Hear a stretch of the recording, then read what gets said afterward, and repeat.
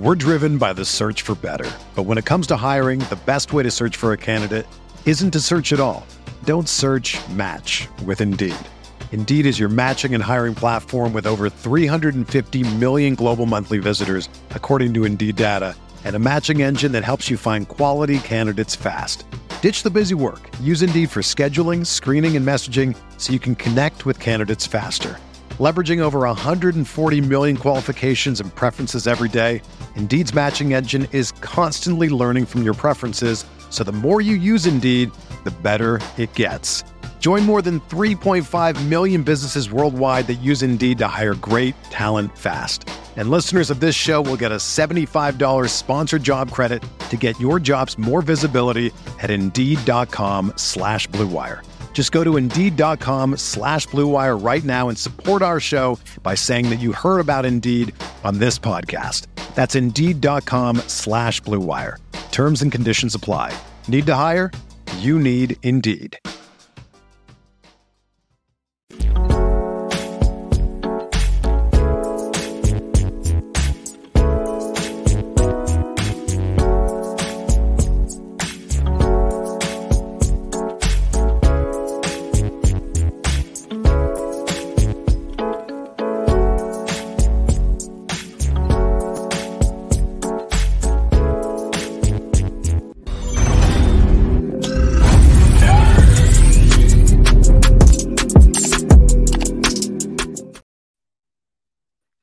Hey, what is up, everybody? Welcome to the Guilty as Charged podcast. As always, my name is Steven and I am your host. And joining me today is a very special guest, a return guest, Mr. Sam Monson, who covers the NFL for Pro Football Focus. Sam, thanks so much for taking the time to join me this morning. How you doing? No problem. I'm good. Thanks for having me. I guess it's afternoon for you. Morning here in California, Eastern time afternoon for you. But we're here to talk about Sam's quarterback rankings first and foremost. If you missed those articles, definitely go back and check them out, and we'll dive into some of his thoughts there. And then we'll just get some casual thoughts on the Chargers, because I know he's been a big fan of the Chargers offseason as well. Sam, just first and foremost, in terms of your quarterback rankings, how did you go about ranking these guys? How did you go about, what was the thought process in kind of behind the scenes with these rankings? Yeah, I mean, obviously, we're going to lean on some PFF data points and some grading as a general kind of foundation piece and concept. But I always try and look at a multi-year snapshot when we're talking about any kind of off-season rankings and sort of look-ahead rankings. And I think that's a lot of the times where you get some of the most immediate pushback. So the biggest complaints from the list so far have been, Jalen Hurts is 7th. In a year where Jalen Hurts is coming off, top 2, 3, 4, somewhere in that range kind of season, was pushing MVP conversations with Patrick Mahomes. You're like, yeah, but we've seen more than 1 year of Jalen Hurts, and we've seen more than 1 year from all these other guys as well. So the players ahead of him on the list are either MVPs, Mahomes, Lamar Jackson, Aaron Rodgers, or, Joe Burrow, Josh Allen, guys like that who are clearly at that kind of level, and it's difficult to say that as good as Jalen Hurts was last year, he will definitely be at that level again going into next season. So I think it's sort of keeping the foundation of these are the things we like to look at to evaluate quarterback play, and then expanding the time frame that you're looking at and coming up with your own kind of subjective adjustments in terms of, how much to weigh last year, how much to weigh 2 years ago, depending on the individual player we're talking about. Did you, you mentioned Jalen Hurts, Lamar Jackson, Josh Allen as well, guys who are premier rushing quarterbacks as well. Did that weigh very much into the process for you? Was that kind of a tiebreaker at certain points? How much did you value the on the ground production for these guys?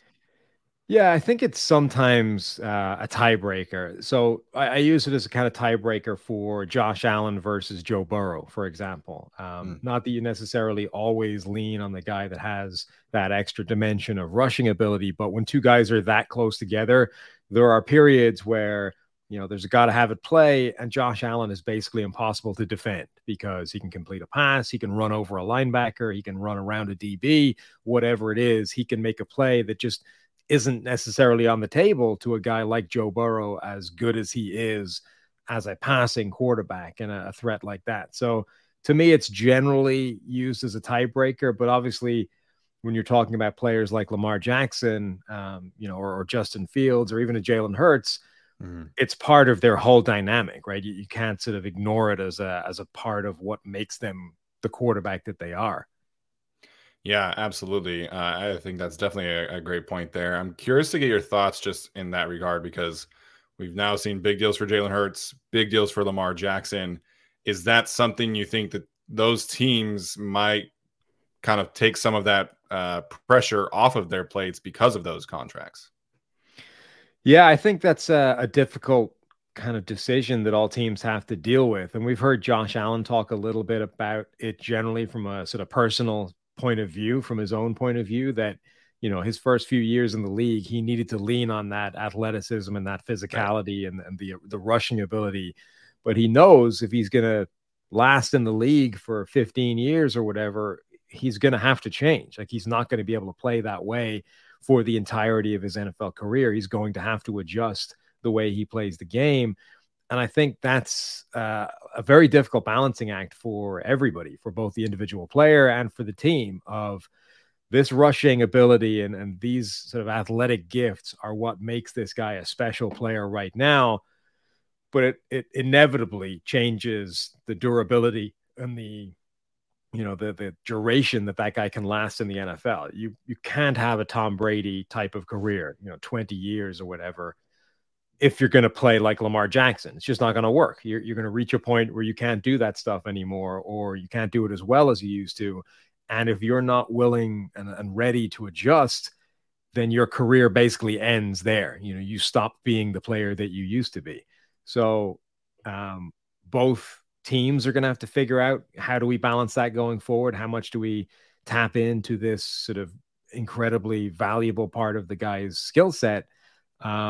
Or how much do we now try and protect him and extend his career and create longevity and potentially steer away from what can get the guy hurt? Yeah, absolutely. We're, in terms of like quarterback rankings, we've gradually, the old regime has gradually started to retire. And obviously Aaron Rodgers is really kind of the last guy standing here. What are you buying in terms of Aaron and the Jets and his, standing in the AFC? Because obviously we're talking about best quarterbacks in the league, and it's the majority of the AFC quarterbacks. So where are you at with Aaron as he kind of makes this transition to New York?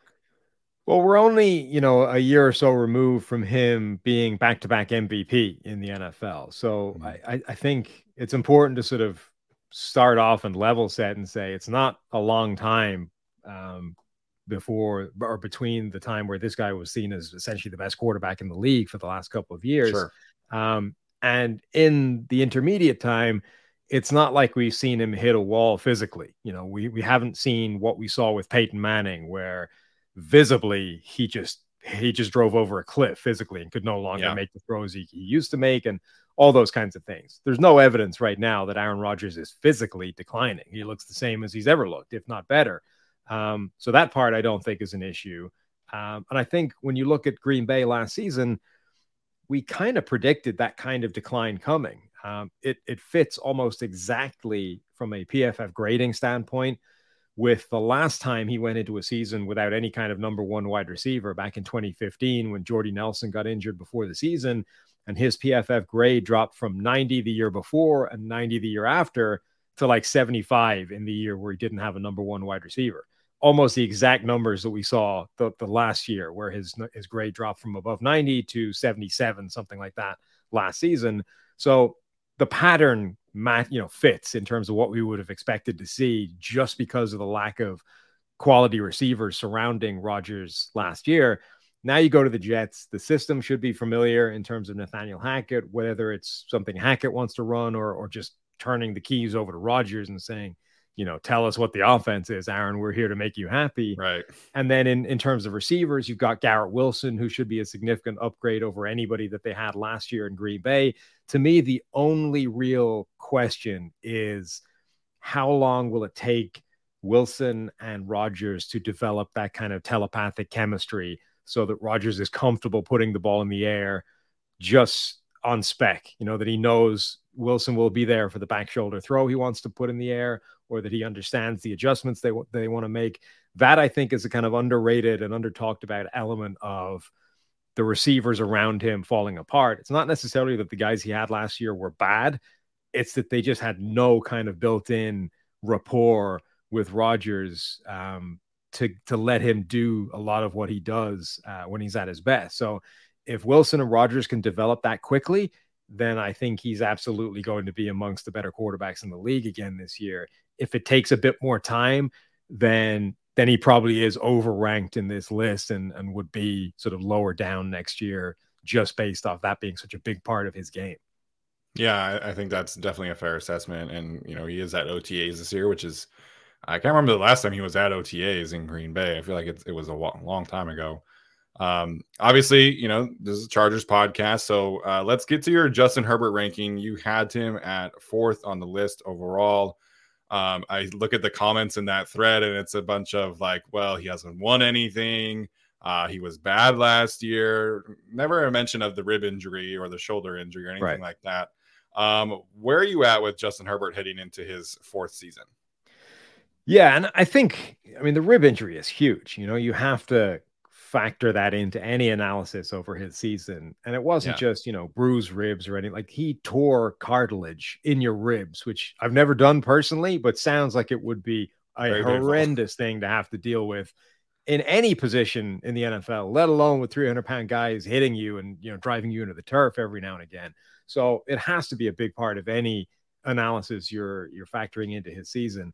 But I think we've seen the talent level is there for Herbert. Now, where I think there is a question is, there has been this feeling that as incredibly gifted as he is, there's missing 10% somewhere.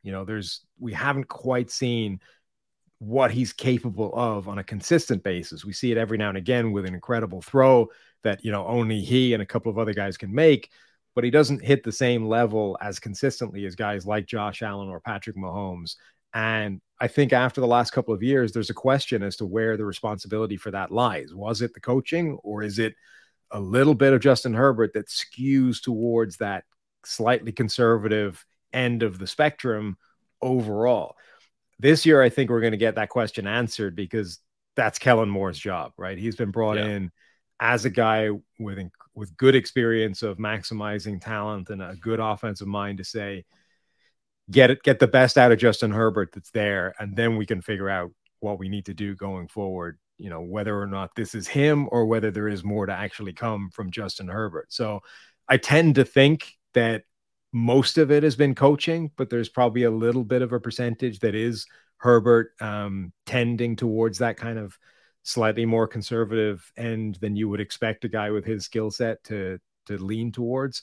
But I do think we'll see an improvement from him overall in those kind of tendencies this season with Kellen Moore as the offensive mind.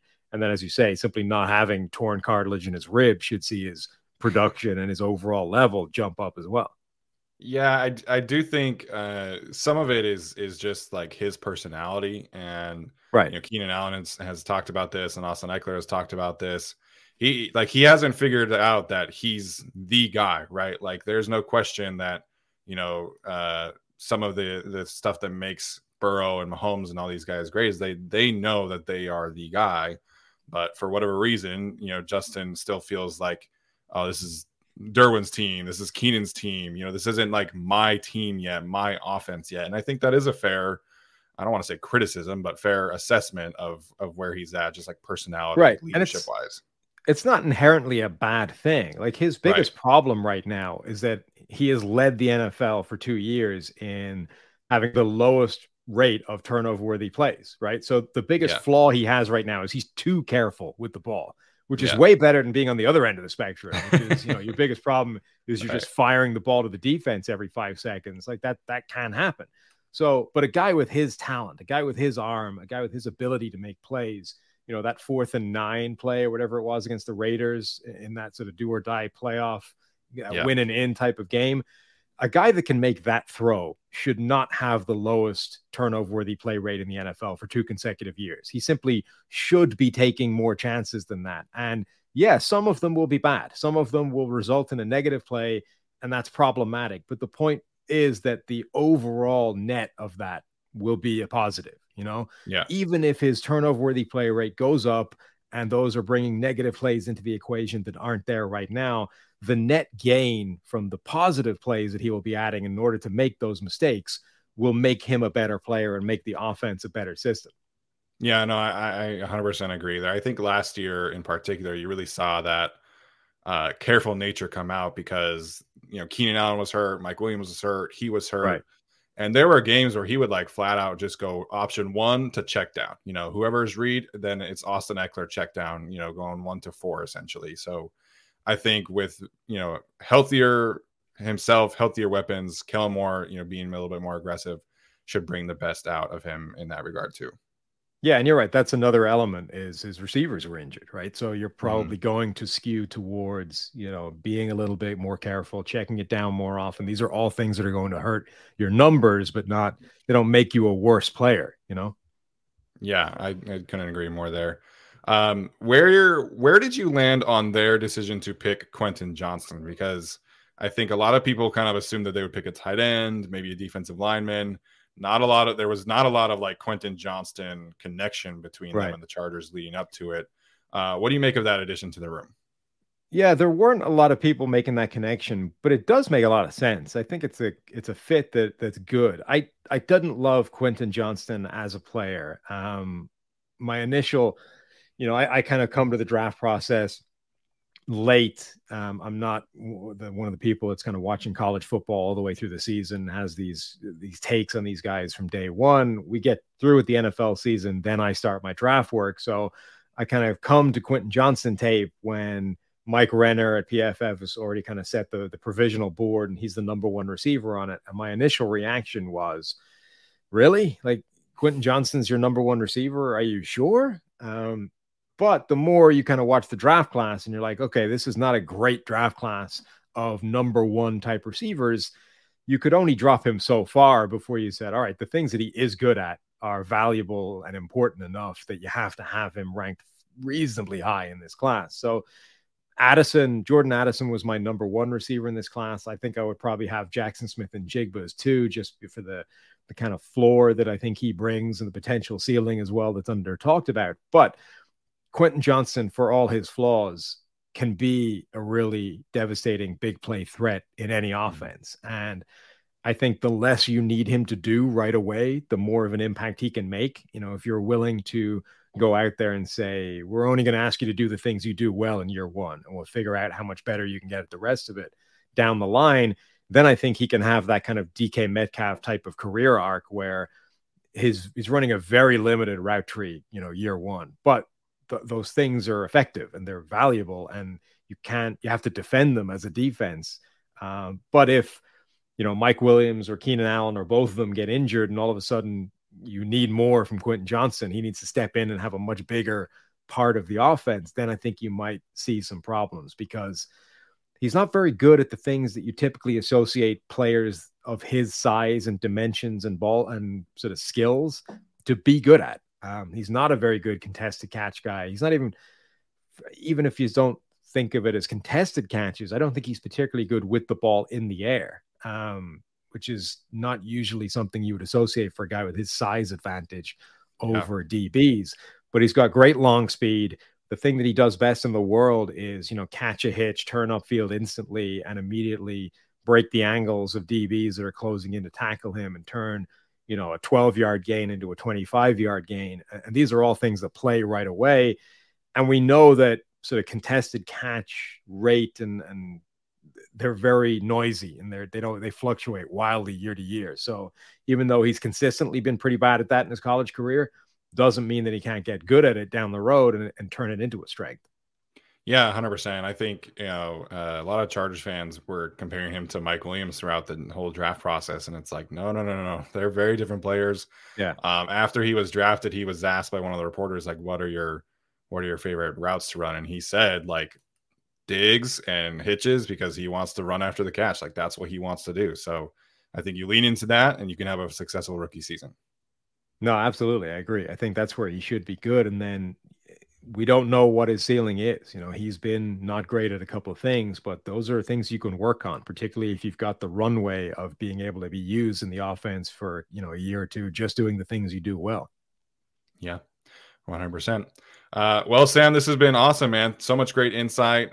Can't thank you enough for joining us. Where can Charger fans go find your work, and what do you have kind of coming up in the couple weeks ahead of us? Yeah, the PFF NFL podcast, anywhere you get your podcasts, YouTube as well. That's the place to go for me and Steve breaking down every team in the NFL. There we go. Appreciate it. Chargers fans, definitely go check them out. Can't recommend their work enough, especially Sam doing some great work over there. And like I said, make sure to go check out that quarterback ranking article. Sam, thanks so much for joining us, man. We'll talk soon, I'm sure. No problem. Thanks for having me.